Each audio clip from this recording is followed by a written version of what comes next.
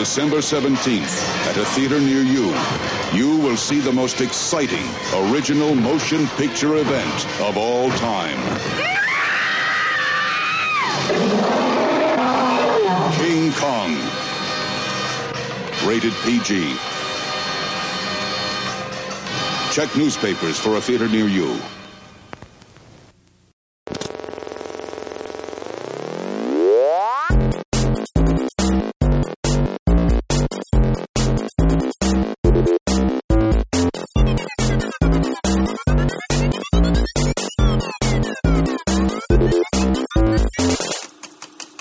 Hey everybody, welcome again to F This Movie, the official podcast of FThisMovie.com, movie love for movie lovers. My name is Patrick Bromley, and I'm super excited for this week's show because we are talking about the 1976 remake of King Kong, which means I am joined by the biggest monkey I know, JB.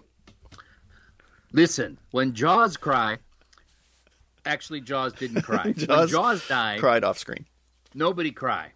But when my conch dies, everybody gonna cry. Plus, Patrick, what do you mean remake? According to the poster, this was the most exciting original motion picture of all time. Well, who am I to argue with posters? Did they lie to us? They may have, yeah. Okay. Posters sometimes do that. J-Bones, how are you holding up? I'm doing okay. There's a thing in the thing, and you got to be extra careful. So please, if you're listening to this, please be safe, and because it's getting real scary. I don't leave the house, but I didn't leave the house a whole lot before. Yeah, I feel bad for people who left the house a lot. Sure. Do you miss going to the movies at all?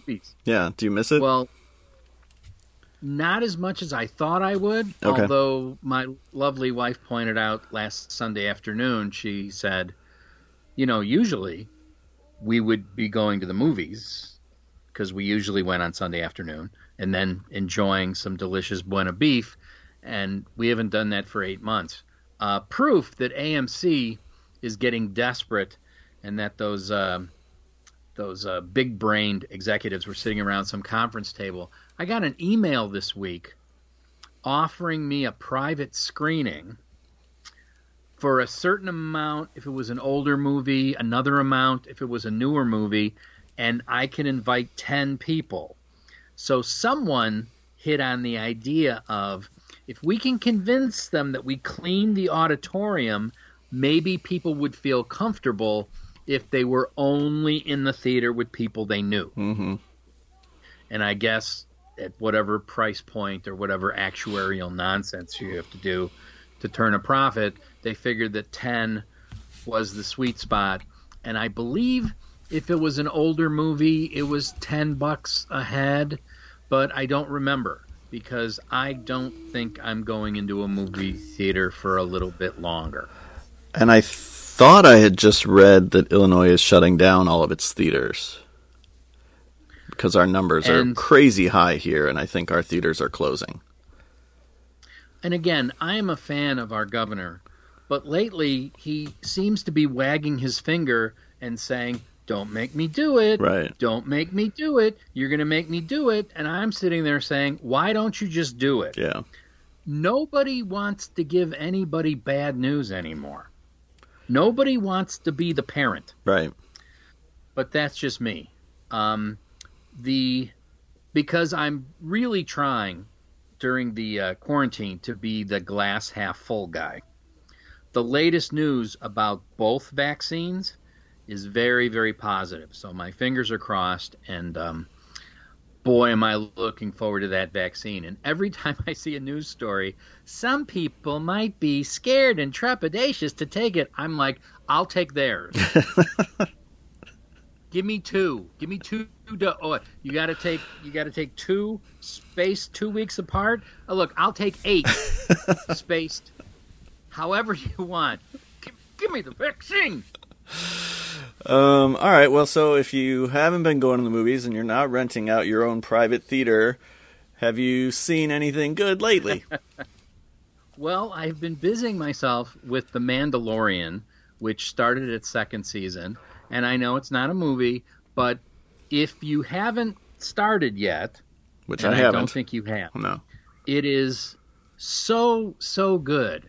It's sort of a throwback to the late 60s in terms of the storytelling, and it's really, really well done. And what I really like about this season is every episode is a very different length, because as those of us who love entertainment know, you can kind of internalize what a half an hour or an hour feels like, and you can kind of anticipate. But no, they're throwing us a curveball. So there's one episode that's 58 minutes. There's one episode that's 34 minutes.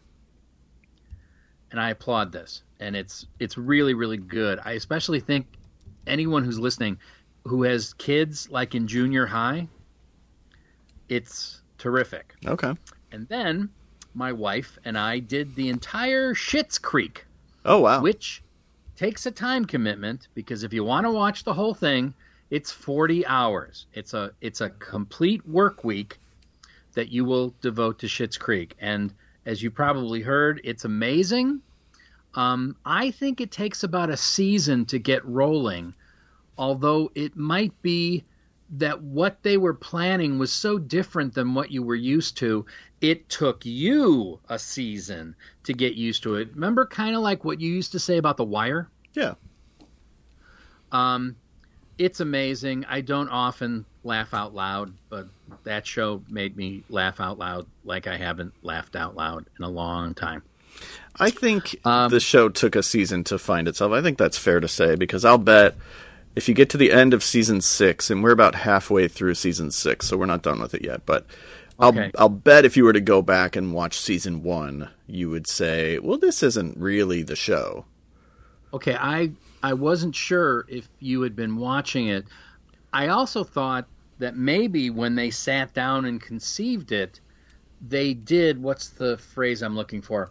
They took the long view that we're going to go from this place to this place, and it's going to take a while, because where the characters end up is very different than where they start. Yeah. Which I like, because that doesn't happen very often in sitcoms. Do you like it? Yeah, of course. Okay. Again, it does so many things so effortlessly. And I also like how if you're streaming, there's no commercials, and those episodes are short. Yeah, they're like 20 minutes. Little bite-sized things. Mm-hmm. So at the end of Scary Movie Month, I'm seeing things like The Undying Monster and Curse of the Undead, which you reviewed for the site, and Death Curse of Tartu, which, even though I own the disc, I caught on TCM. And those 3 movies are bad movies. Those movies do not give you what you're looking for in a movie, but I'm glad I saw them. And then, courtesy of Joe Bob Briggs, I finally saw Haunt. Okay. Which I loved. Really? I just thought it was so entertaining. And, you know, as you watch with Joe Bob, he's giving you the production history. And watching Haunt on the last drive-in, it seems to me that John Krasinski may have been given a little bit more credit than he was due for A Quiet Place, because Brian Woods and Scott Beck wrote A Quiet Place, and they also wrote Haunt. And during all of the hoopla over A Quiet Place, I never heard those 2 guys mentioned. I did, but not to the extent that you heard about John Krasinski. And I just thought Haunt was a lot of fun. Shoots itself in the foot in the last 2 minutes, but what modern horror film doesn't? And then, courtesy of 4K, I watched Christine. Ooh, very nice. For the first time since opening night at the theater. No kidding. I had only ever seen it once. And how did it hold up? The movie I remembered was very different than the movie that it is. This time I enjoyed it a lot more. I thought it was, I don't want to say dumb fun, but I really enjoyed it. Is it the greatest horror film ever made? No. Is it the greatest King adaptation? No. But I liked it a lot. Yeah. Especially in 4K. Yeah, it's I've said this a million times. I still think it's missing a chunk where we see Arnie go from one thing to the other. Oh, I agree with that. But other than that, I like it more every time I see it. Yeah, lots of good character actors in supporting roles. Because we were quarantined, I was forced to bring my son home because I hadn't seen him in almost a year, and he brought his lovely significant other with him. And because you weren't going to have strangers in your house, we actually had our own scary movie night. Nice. The night before Halloween, and we watched the Benicio del Toro Wolfman, which was my first podcast ever, and Army of Darkness, and Trick or Treat. Jake and I kind of chose the movies together, and howie wowie, I liked the Wolfman this time even more than I did 10 years ago. No kidding. The part that I didn't like is like 3 minutes long. And to be fair, they adequately prepare you for that. If you've seen it already and you watch it again, the first 15 minutes is like, oh, okay, I see where this is headed. Are you talking about the wolf fight? Right, the revelation about a certain character. Okay. I liked it so much. The four of us just enjoyed the shit out of it, and as we're watching it, we were sort of wondering, why doesn't this have a better reputation? I watched it recently because Heather and I did a show on it for Daily Dead because it was celebrating an anniversary, a 10-year anniversary, and I still find it to be a giant mess. Okay. As I said 10 years ago, here's an opinion that hasn't changed. One of the main reasons I like it is the sets, the costumes, and the cinematography. Sure. Because 10 years ago I said it's like walking around Universalville or Universal Town, and I like that a lot. But my son does not suffer fools gladly. His girlfriend is charming and delightful and knows a lot about film. She studied film in college, and of course Jan is smarter than me.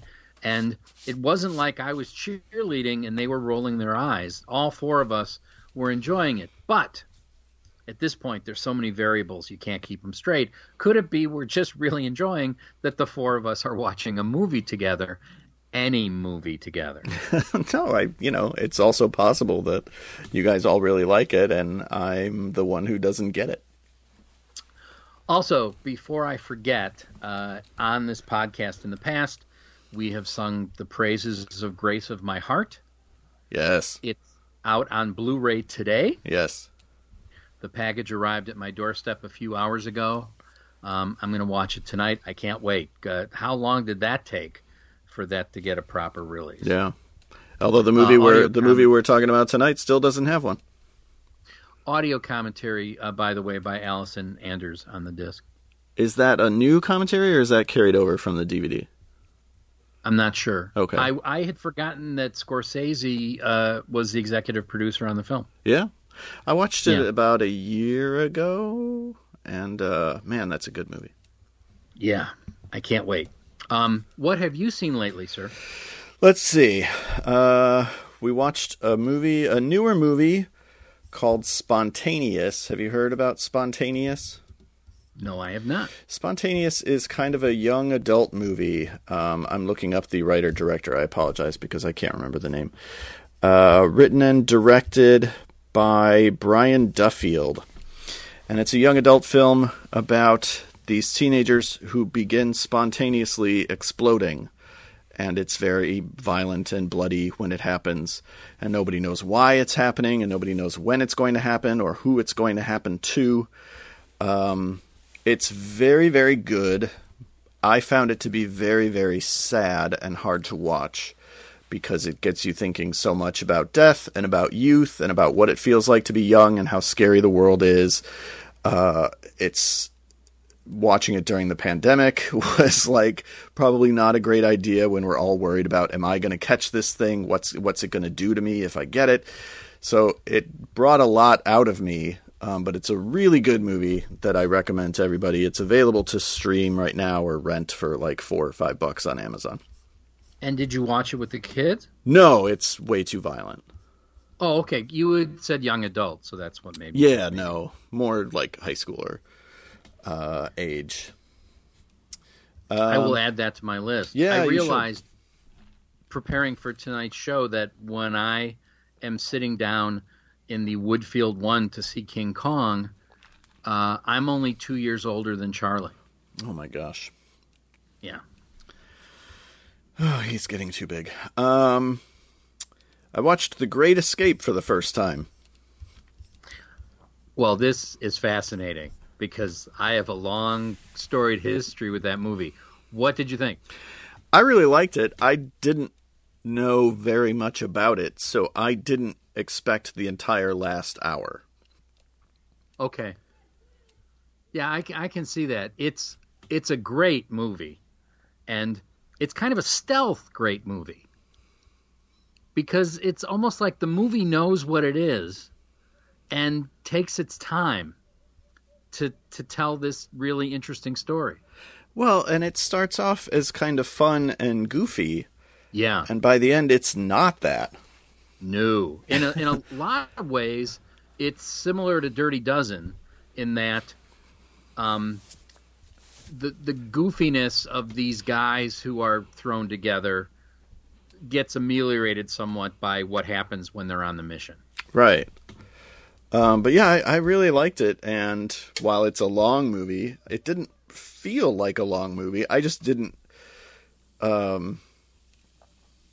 It's like when we went to see Gone with the Wind last year. Like I knew Gone with the Wind. I knew of it. It existed in pop culture, but I didn't really know what happened in Gone with the Wind. So the directions that movie takes, I was like, what? That's what this movie is? I had no idea what, and I guess I don't want to spoil The Great Escape, which is kind of stupid. It's a 50-year-old movie, but I didn't anticipate the entire last hour of the movie and kind of how serious it gets and kind of how heavy it gets. But, I mean, it's worth watching just for the cast alone. Very much. Yeah. And next year, when Veterans Day rolls around, TCM always shows pretty much the same smorgasbord of World War II pictures, including always the best years of our lives in prime time. But they also showed The Dirty Dozen, and I think maybe The Great Escape, but don't quote me. TCM's a pretty reliable place for World War II movies on Veterans Day. Okay. I honestly think it was that one short clip where they put DiCaprio into The Great Escape. Oh, yeah. That kind of put the bug in my ear to really want to see it, and then Criterion put it out, which gave me a great excuse to blind buy it. The minute you said Great Escape, I knew that's why you watched it. I think that was why. You said Great Escape, and I was like, oh, Once Upon a Time in Hollywood. Right. I think that did it. Because when Once Upon a Time in Hollywood came out, you had that poster up in your house faster than lightning. And I remember one night you sent me a text. Is this worth watching? Krakatoa east of Java. He's making a list of all the movies mentioned in Once Upon a Time in Hollywood. Yeah. And I believe in my text back to you, I said, it's not essential viewing. And, oh, by the way, if you look on any map, Krakatoa is west of Java. I think it was like one of those Kino Lorber sales, and I was debating blind buying it. Yeah. And I did not, based on Have you your seen feedback. the Franco Zeffirelli Romeo and Juliet? Because that's referenced in Once Upon a Time in Hollywood. I haven't seen it since junior high, probably. And I'm wondering who, between you and I, have seen Once Upon a Time in Hollywood more. Probably you. Because you saw it a bunch in theaters. Yeah, that was... Remember when theaters? Okay. That in Once Upon a Time in Hollywood, what's playing at the Cinerama Dome? I don't remember. Because we see the lights going on during that wonderful sequence.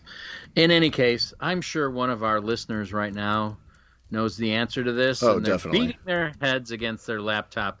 Why do you keep having JB on the show? He knows nothing.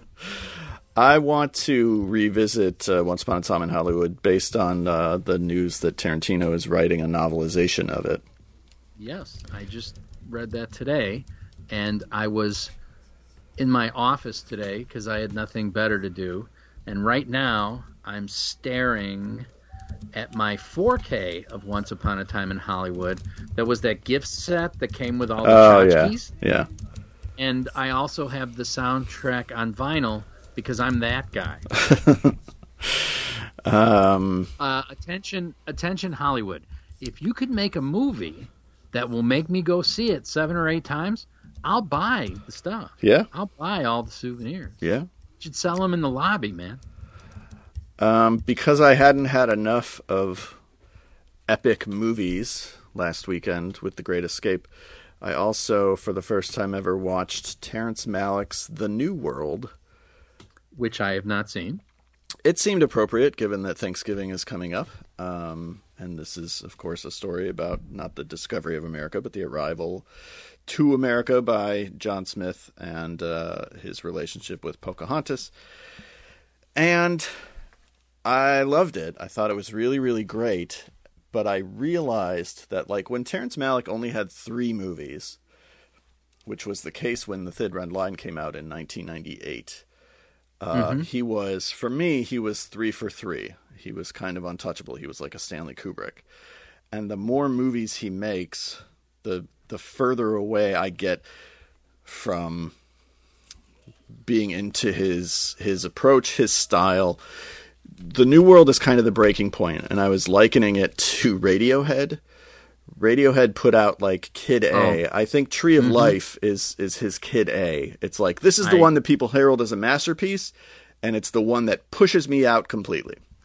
I understand your analogy completely because Jake and Jan are huge Radiohead fans, and I'm familiar with those records. I agree with you about Tree of Life. I don't want to discourage any filmmaker from going far afield, but Tree of Life was problematic for me.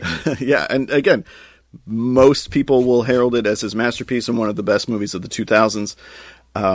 His movies after Tree of Life, it's exciting to see him working so much, but one after another, I just find very little to connect to.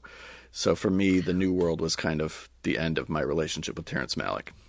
When The New World came out, maybe I'm making this up, maybe I dreamt it. Wasn't there a movie that came out about Hollywood or about people in Hollywood? Maybe it was a comedy, and the joke was that the characters in the movie were up against a movie that was a lot like The New World. I can't think of anything, but that like doesn't... the movie they were competing with at the Oscars was about pilgrims and the founding of the New World. I don't know. It's a distant memory. Okay. Yeah, I don't know. The Criterion disc of The New World has 3 cuts of the movie on it. It has the 125-minute theatrical cut, a first cut that ran about 150 minutes, and we watched the extended director's cut, which runs about 180 minutes. So that's the one that I recommend, because I didn't watch the other 2, but I assume that's the one Terrence Malick wants us to see. Wow. I think I've told this story before. When Jan and I finally got around to watching Ray, the movie Ray, the disc gave us a choice between the theatrical version and the director's cut, and we chose the director's cut. And about 2 hours in, he wasn't blind yet. So we knew, and we looked around, it was dark outside, and it wasn't dark when we started. The director's cut of Ray is very long. Yikes. I've only seen that movie once. I feel like I got everything that I'm going to get out of it. You know what we watched the other night, which I hadn't seen in a dog's age, Walk the Line. Okay.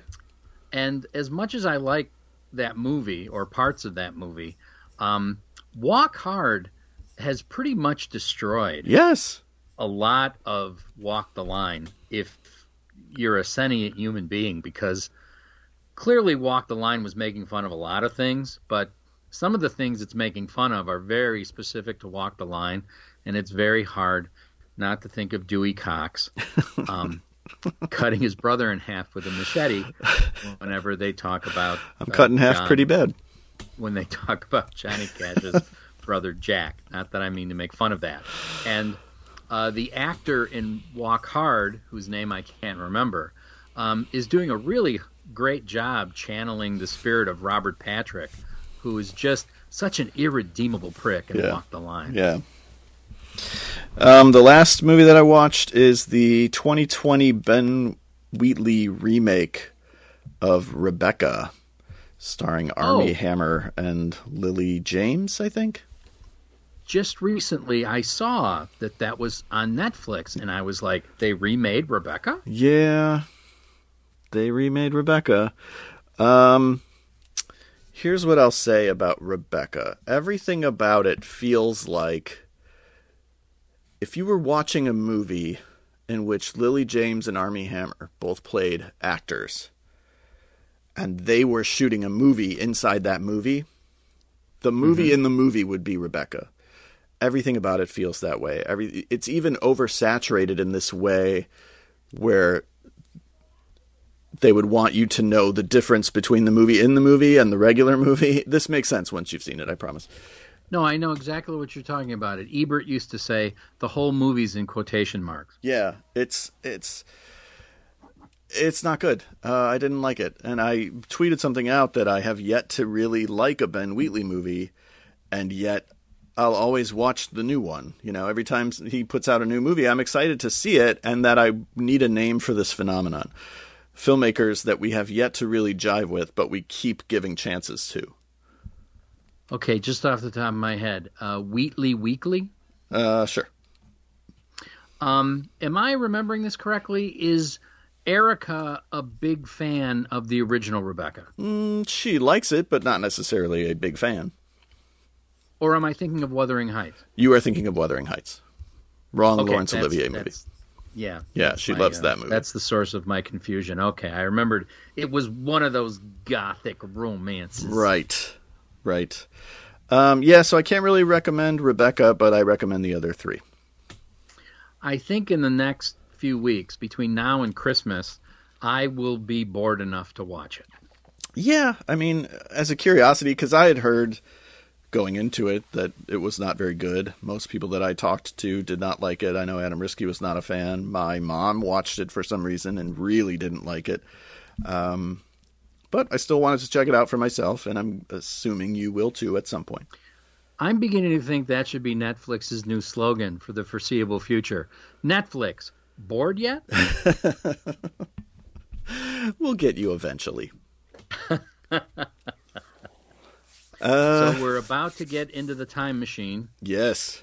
And go back to 1976 when I am alive on the planet and you are not. I am not.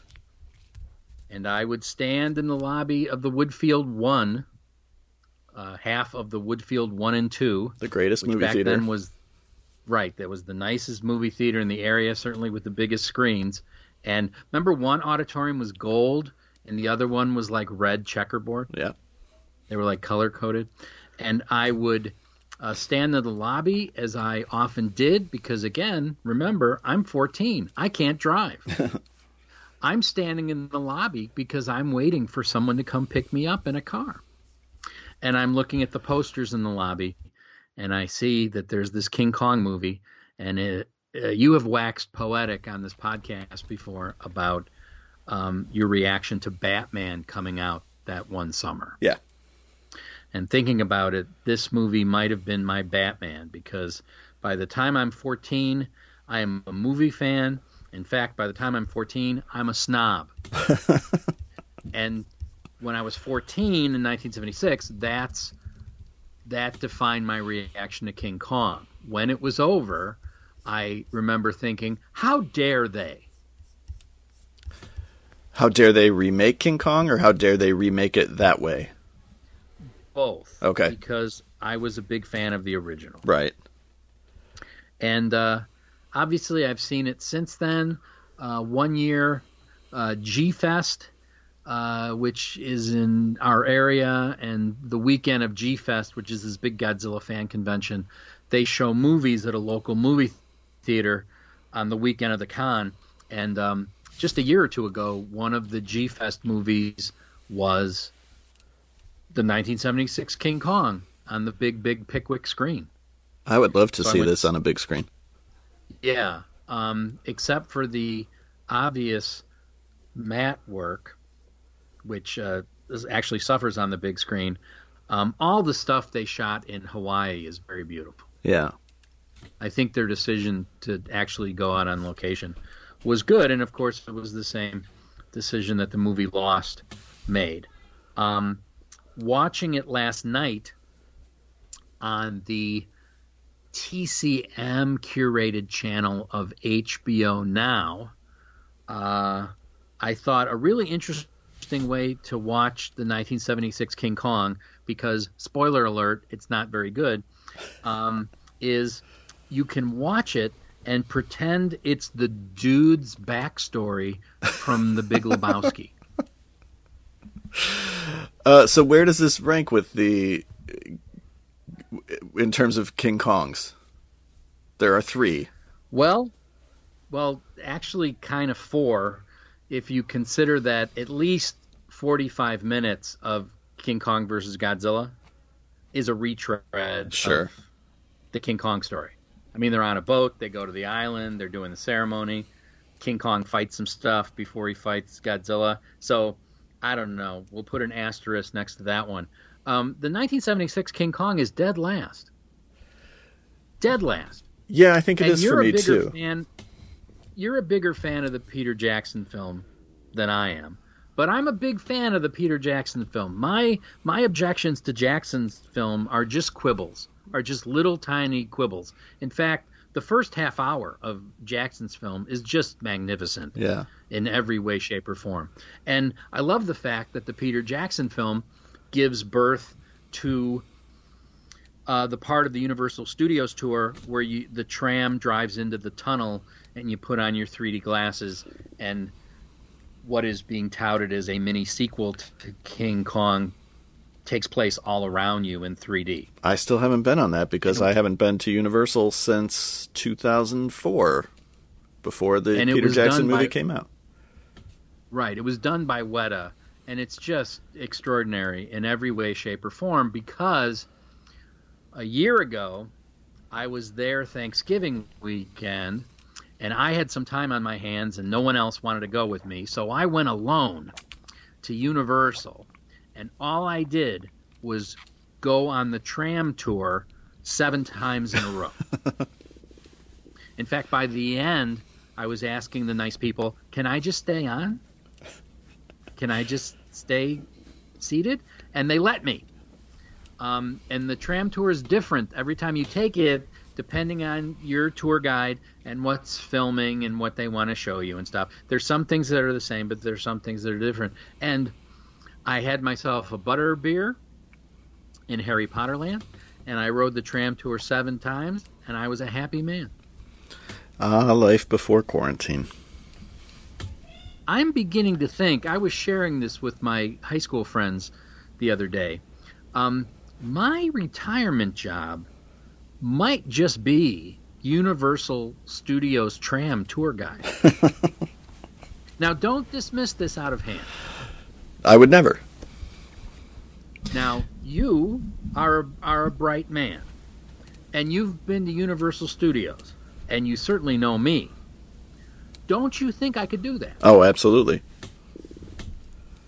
And I know a lot about Universal, and it's not like Right.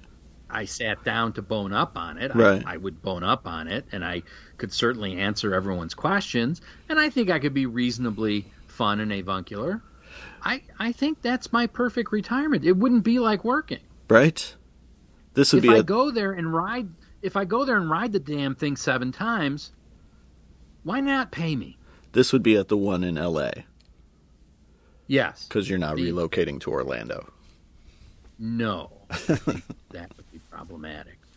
But yeah, if you're somehow watching the 1976 King Kong and you're worried that it's not entertaining you, think that this movie represents the formative years of the dude.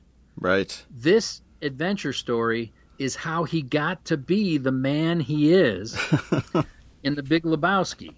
Let me tell you. He's seen some shit, and- man. Oh, he's seen some shit. And the other thing that might entertain you, and I just couldn't get over this because, again, I hadn't watched this movie in a while, and I'm watching it last night and enjoying the hell out of it.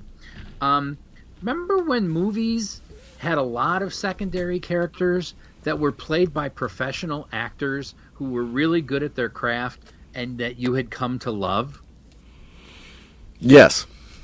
So I'm watching the 76 King Kong, and I'm thinking Charles Grodin, Rene Auberjonois, Jeff Bridges, Ed Lauter, John Randolph, they know what movie they're in. They know exactly what movie they're in, and they're delightful. Do we have time for a John Randolph tangent? Do we ever? John Randolph was a working actor for at least 4 decades. He has the lead in a wonderful film called Seconds by John Frankenheimer, where he plays a middle-aged man who's dissatisfied with his life. I will leave it there, but he's extraordinary in Seconds. And I literally never put that together that was John Randolph. Yeah, that's John Randolph. Holy cow. He's in everything, and he's so good, and just the mark of a complete professional. One of my favorite character actors. So, the other day, I'm bored, and I have All the President's Men on this Movies Anywhere thing, which is where your digital codes go to die. But if you have Movies Anywhere on your TV or your laptop or your tablet or your phone, you can watch these movies anywhere, Patrick. Yeah. Hence the name. And I'm bored, and I decide to watch All the President's Men for reasons that should seem obvious. And I think you should watch All the President's Men once a year because it's just too good.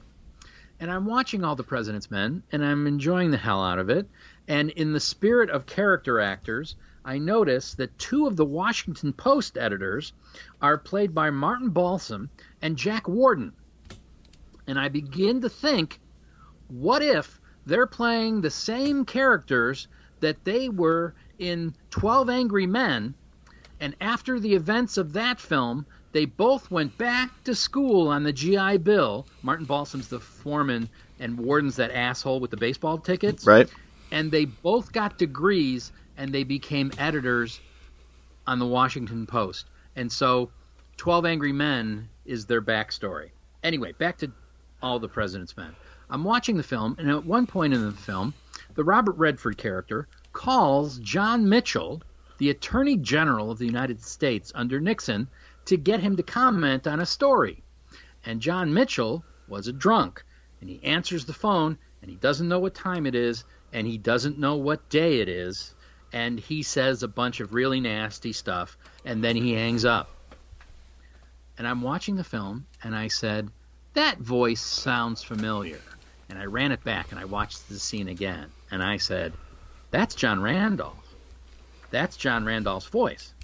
So I'm waiting with bated breath for the end credits, and he's uncredited. But thanks to the IMDb, it is John Randolph. Nice. I got it right. Yeah. John Randolph played John Mitchell in All the President's Men. And he's the captain of the ship in King Kong, and he's John Mitchell in All the President's Men. And I love character actors. John Lone. You remember John Lone? Sure. This was his first movie. Yeah. King Kong was his first movie. And he plays the cook, somewhat stereotypically. And he's 8 years. When he made King Kong, Iceman, a film that I'm actually a big fan of, Iceman, which was his big thing. I think he might have gotten an Academy Award nomination for that. Iceman was still 8 years in his future. Wow. John Randolph was... God knows how many years in the future Rush Hour 2 was. John Randolph was Jerry Seinfeld's original dad on Seinfeld, and then was recast. Right, before they replaced him. Yeah. And you know what? I was thinking some of the younger listeners of our podcast have seen John Randolph because he's Chevy Chase's father in National Lampoon's Christmas Vacation. Yeah. And he's got that great speech that he used to get through Christmas with a little help from his friend Jack Daniels. King Kong 1976 is at the center of two very early movie memories for me. One is my earliest movie memory.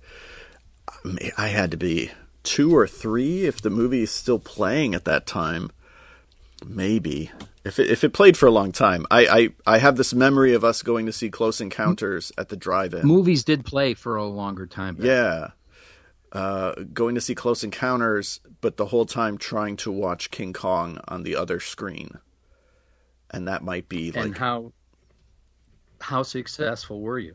Not very, I don't think. But, and then I remember being maybe... Do you remember what... Oh, go ahead. Do you remember what drive-in it was? No, I was way too young. Because this might explain it. A lot of the drive-ins back then had double and even triple features every weekend. Okay. And so further down the bill, they might have been showing an older movie just to round out okay. a double or triple feature. That happened all the time. Okay. So that might have been why they maybe were still showing it. Yeah. And then I remember once being maybe 5 or 6. It was a Sunday night.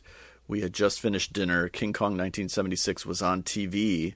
And it was a big deal that it was on TV because I think NBC had paid crazy amounts. It was the NBC big event. Yeah. And all I wanted to do was watch King Kong, but I was very sick. I had some sort of abdominal problem, and my mom had to take me to the hospital, and I was so upset because I wanted to stay at home and watch King Kong despite being very, very sick. And now, of course, in retrospect, we know this was God trying to prevent you from watching something. Obviously. Well, let's address the 500-pound gorilla in the room. The 1976 King Kong is not very good. Not by traditional metrics, no. I will grant you this, and maybe it's just nostalgia, but when I watched it last night, I was on board for the first half hour. All right. I think the first half hour works. It's a reasonably clever updating.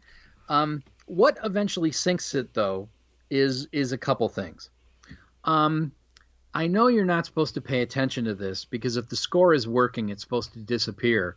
But I think this movie might have one of the worst scores of all time. Really? I didn't mind the score. There is no recognizable melody of any sort.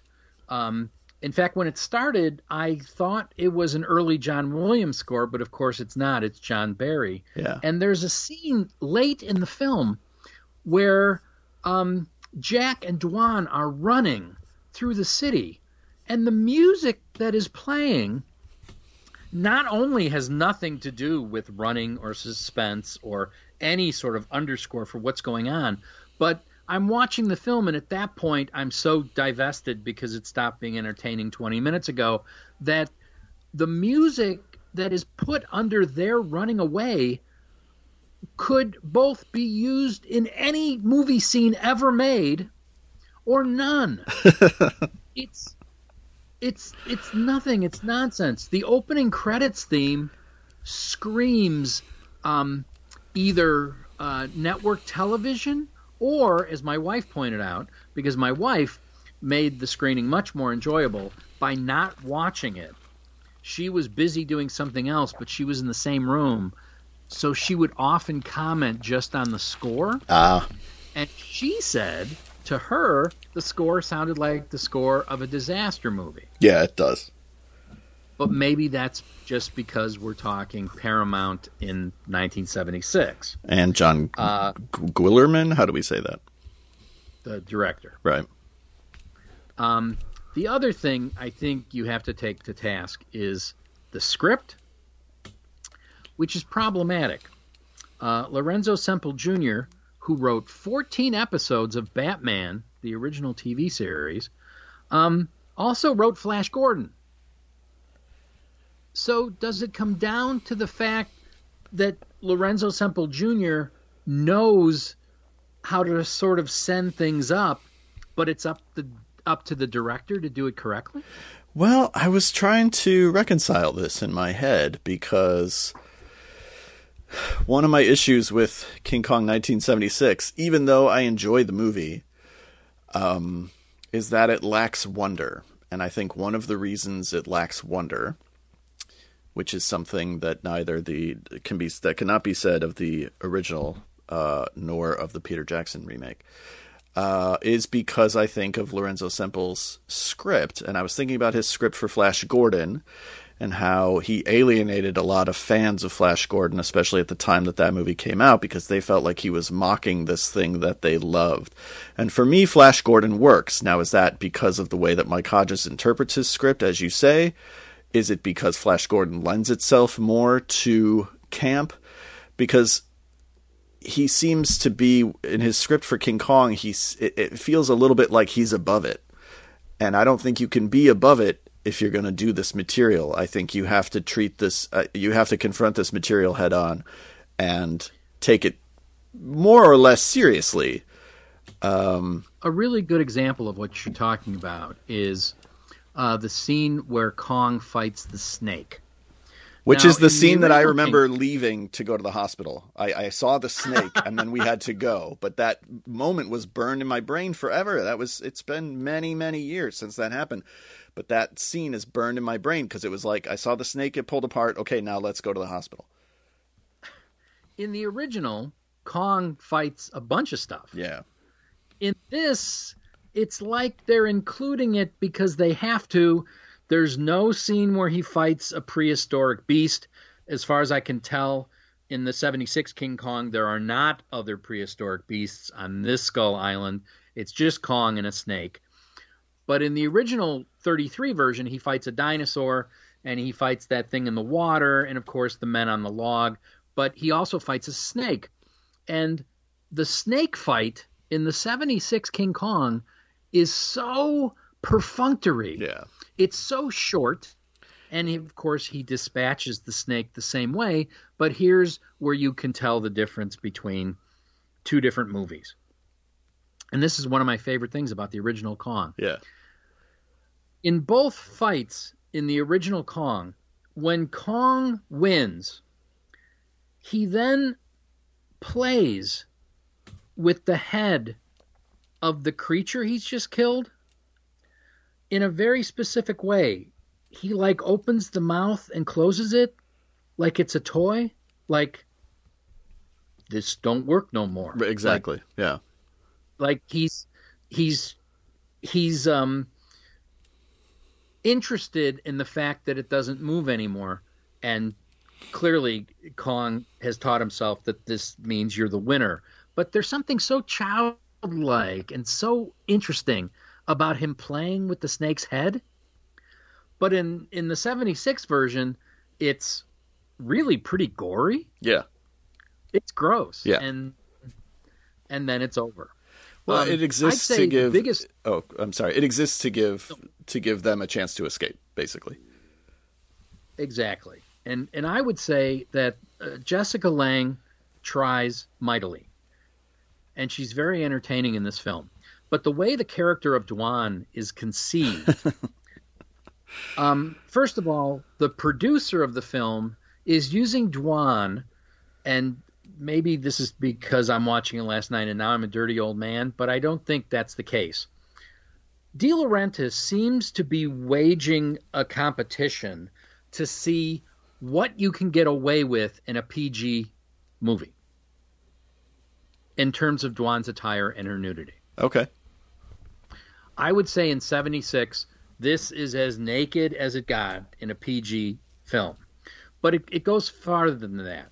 I don't think Lorenzo Semple knows what to do with Dwan, and some of his solutions don't make any sense. So, for instance, when the natives are carrying her to the bridal altar, the assumption is they've drugged her, right? I think so.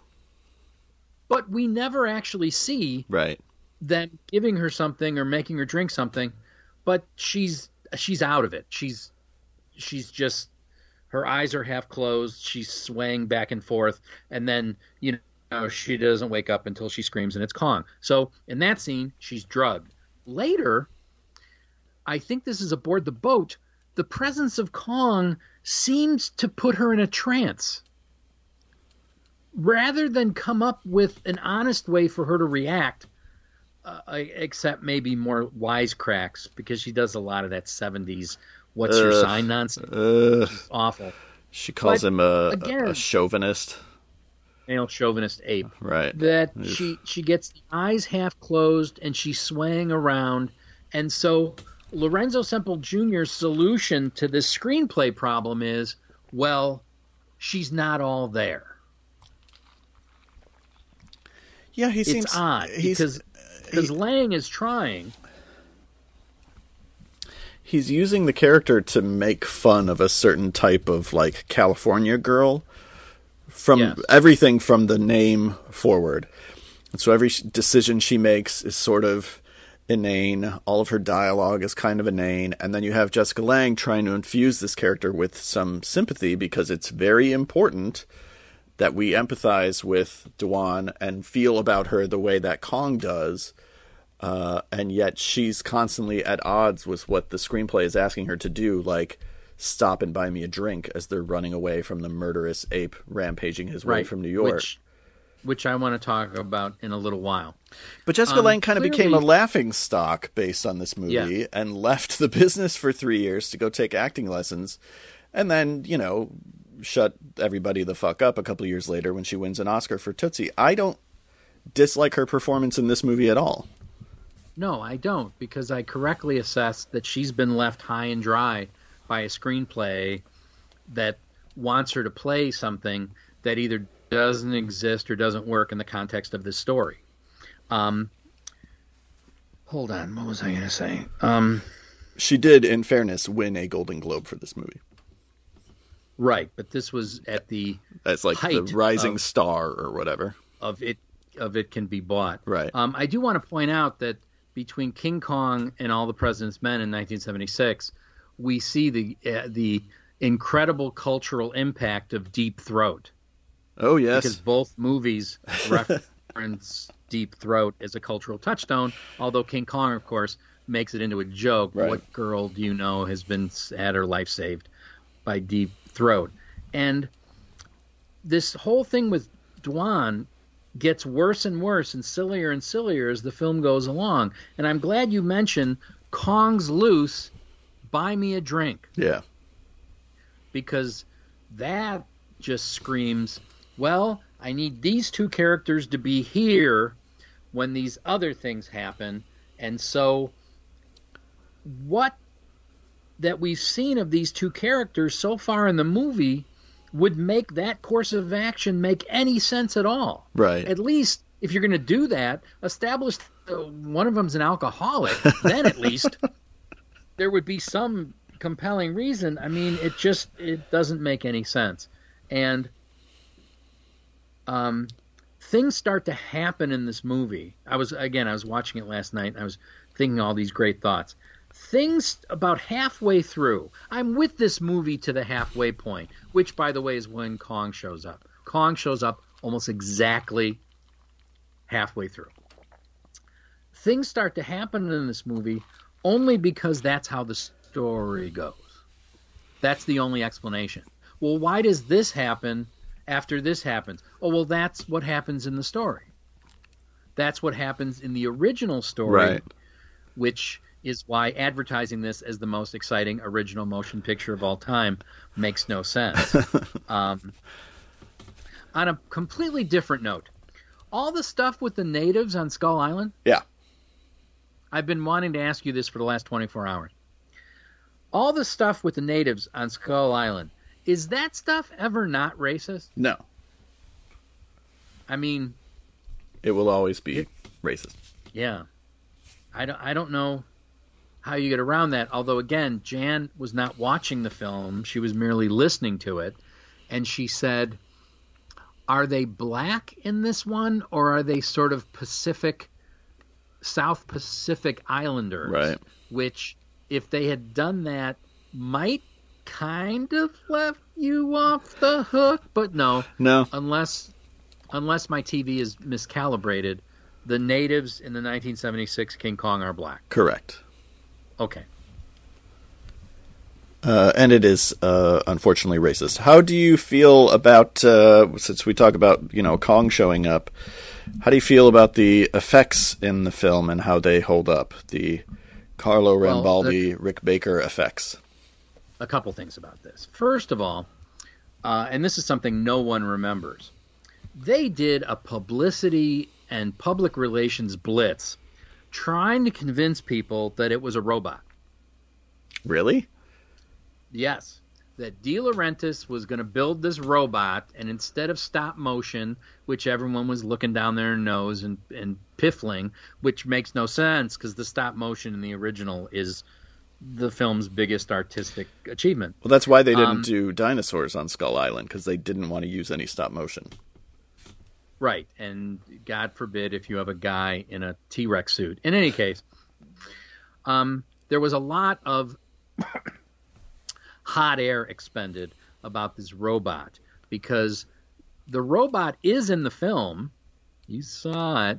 It's in the film for about 12 seconds. Is it the wide shot near the end? When the gas tank is pulled away and it's in the cage, and there's a couple shots of the robot because they were showing that off to all the crowd in that scene. I think they were like contest winners or something. Yeah. And it doesn't match the Rick Baker footage at all. Right. In fact, it's jarring when it goes back and forth. Yeah. And I must say, clearly it was the best gorilla suit that had ever been constructed up to that point. And Rick Baker tries, God damn it, he tries to give a performance inside of it. But again, because of the script, because of the direction, there's a whole bunch of the stuff between Kong and Dwan that really comes across as funny and creepy because of the expression on Kong's face. We're watching it last night, and I kept freezing the frame and annoying my wife by saying, "Put your glasses on. Look at this. What is that face conveying?"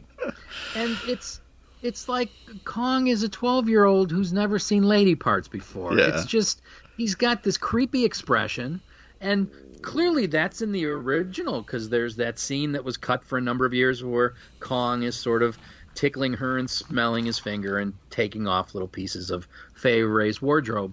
But in this, it's just... again, I don't know what people's reaction to it was in 76. I don't remember. And 2020 is a very different year. But it really comes across as weird and creepy and unintentionally funny. Yeah. Yeah, I could see that. I think the effects themselves still hold up for the most part. Like the use of the giant hand and the rear projection and, all the different optical techniques. The hand is something. The range of motion that hand has is really a marvel. I will say, though, and this is my personal bias, because when people look at the original King Kong, and, well, I don't know if anyone's ever done this. I haven't been privy to it, but anyone who would watch the original King Kong and sort of laugh at how the effects are dated, I think has to be responding to the fact that it's in black and white, because the matte lines in the 76 King Kong are much more noticeable to me than the matte lines in the 1933 version. And in the 1933 version, it's certainly not realistic, but the forest, the jungle on Skull Island, the way it's glass paintings and that there's different levels to it, and you can look all the way back through it. It's like a book illustration. It's so creepy and real, but not realistic. So maybe that's the problem. The hard matte lines last night really gave me a problem. Okay. That anyone would watch this and say, "Oh, well, it's state of the art." Although it was state of the art for 76. Right. Well, that's, you talk about the difference in the two Skull Islands. Again, the Skull Island of 1933 and I would say Skull Island of 2005 are places full of mystery and wonder. And Skull Island 1976 is just this island, where we have to we have a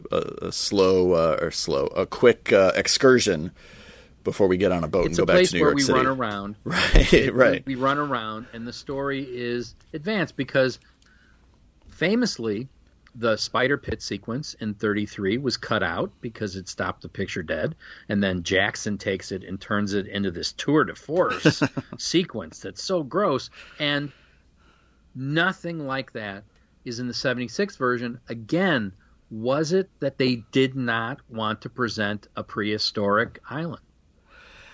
I think it had to do with not wanting to include other special effects techniques that would call attention to themselves in contrast to how they were doing King Kong. This is the ghost of Dino De Laurentiis. I have the answer to your question. In my conch, there's conch and a snake. That's it. Because I want to make the audience cry. And no creature is needed for this. You need a snake and you need conch. Because I want people to cry when conch dies. I don't want anything stealing the focus from conch. I believe Dino De Laurentiis got a pizza here. He don't know who ordered it.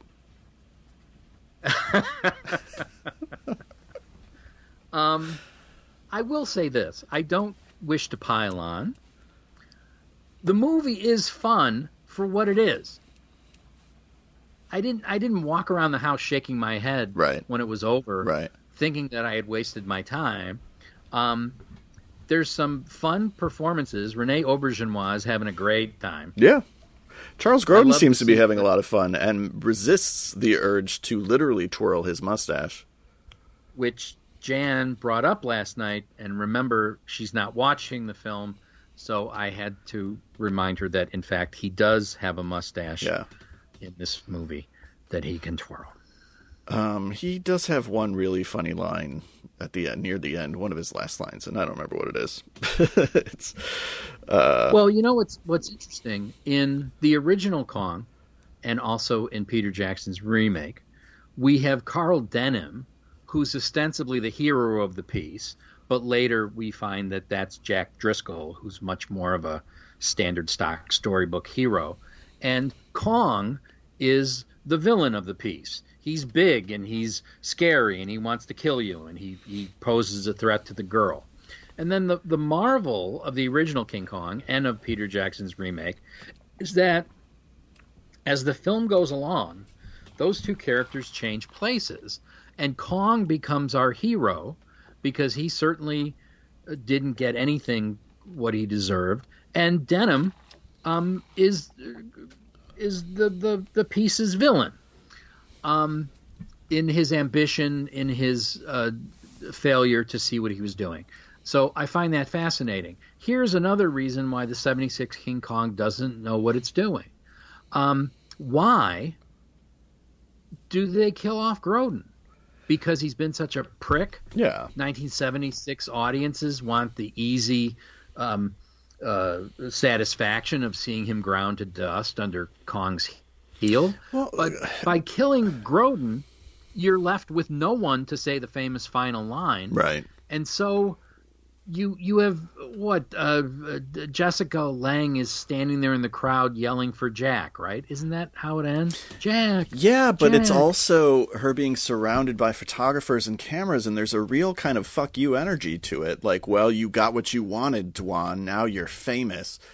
And it just contributes. I'll give you that. It contributes to the overall cynicism of the movie. And this is a weirdly cynical King Kong, which is not normally what I associate with King Kong. Well, and I think you have put your finger on it, because earlier we were talking about Flash Gordon. Yeah. Because both of these are mega international productions. These are major motion pictures that are designed to put asses in seats.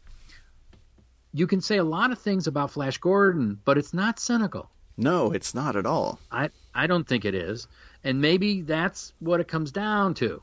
Kong is all too aware what it is and what Semple seems to be trying to make fun of. I don't think the Flash Gordon film is overtly making fun of anything. Well, and maybe, again, as you said, maybe production design's over the top. It may be the way that the script is interpreted, because it could probably be argued that Semple's script, if you were to just read it, is goofing on Flash Gordon a little bit. But I think the way that Mike Hodges brings it to the screen, and the way that it looks and the way that it's designed and the performances that all the actors and Sam Jones voiceover artists give are sincere or, kind of knowingly silly.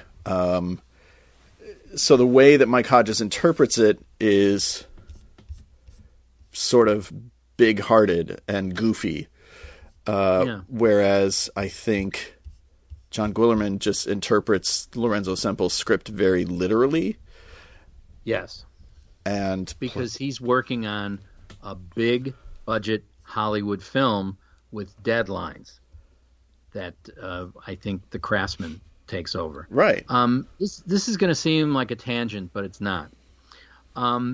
There is a wonderful documentary about Fiddler on the Roof that's currently playing on PBS. This is the second week in a row that Fiddler on the Roof has come up on this show. As well it should. A year or two ago, I actually went to see it in a movie theater, and it's called Fiddler on the Roof, Miracle of Miracles, and it's a documentary about the whole Fiddler phenomenon. And when I sat there and watched it, I had the same reaction as when I sat through the Hedy Lamarr documentary, that I sat there in the theater and said, this is going to wind up on PBS. You can just tell. So the other night, I'm watching this Fiddler on the Roof documentary, and it features Topol, because Topol played Tevye in the film version of Fiddler on the Roof by Norman Jewison. And Topol is wonderful in this documentary and says a whole bunch of really interesting things. And, of course, Topol played Hans Zarkov in the Flash Gordon we're talking about. Yeah. And, boy, is he terrific in Flash Gordon. He nails it. Yeah. He's so good in that movie. But that movie is not the 1976 King Kong. Go with me for a second. What if Dino De Laurentiis had ignored all of his backers and cast Topol as King Kong? I like it. If I were a rich ape.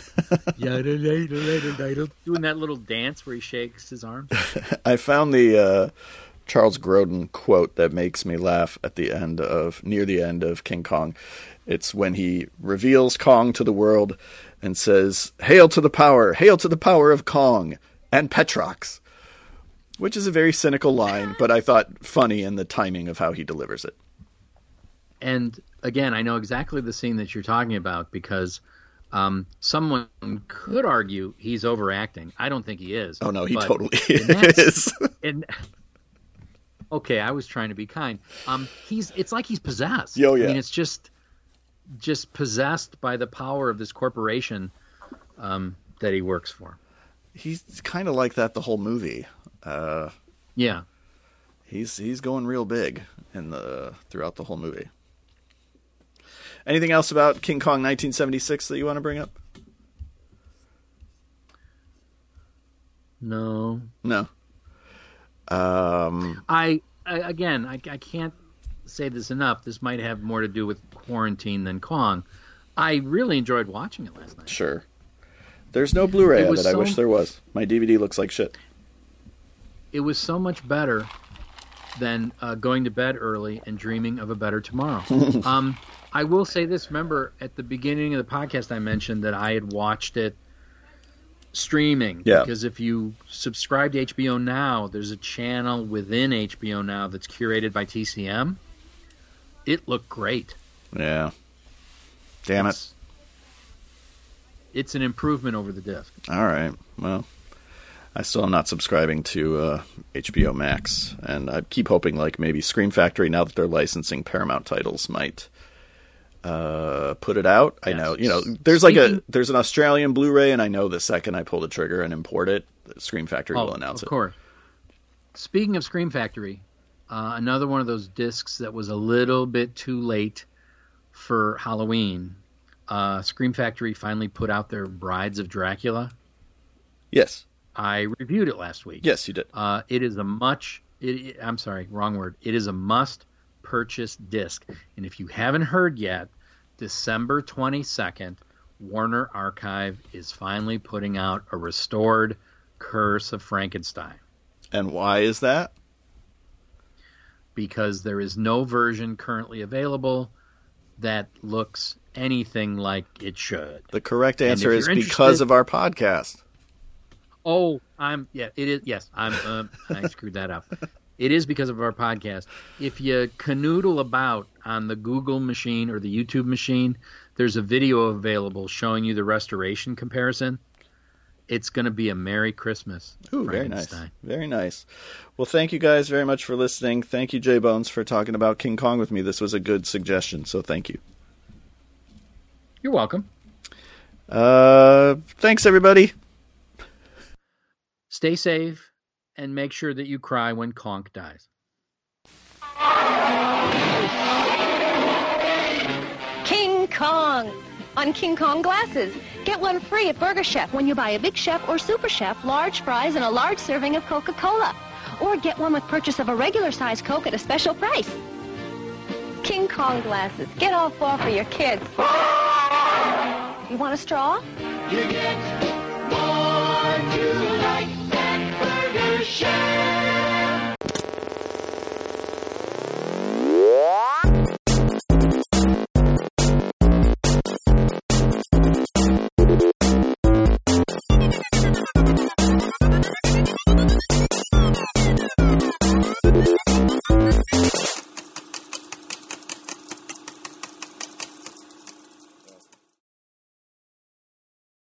Thanks for listening to FS Movie.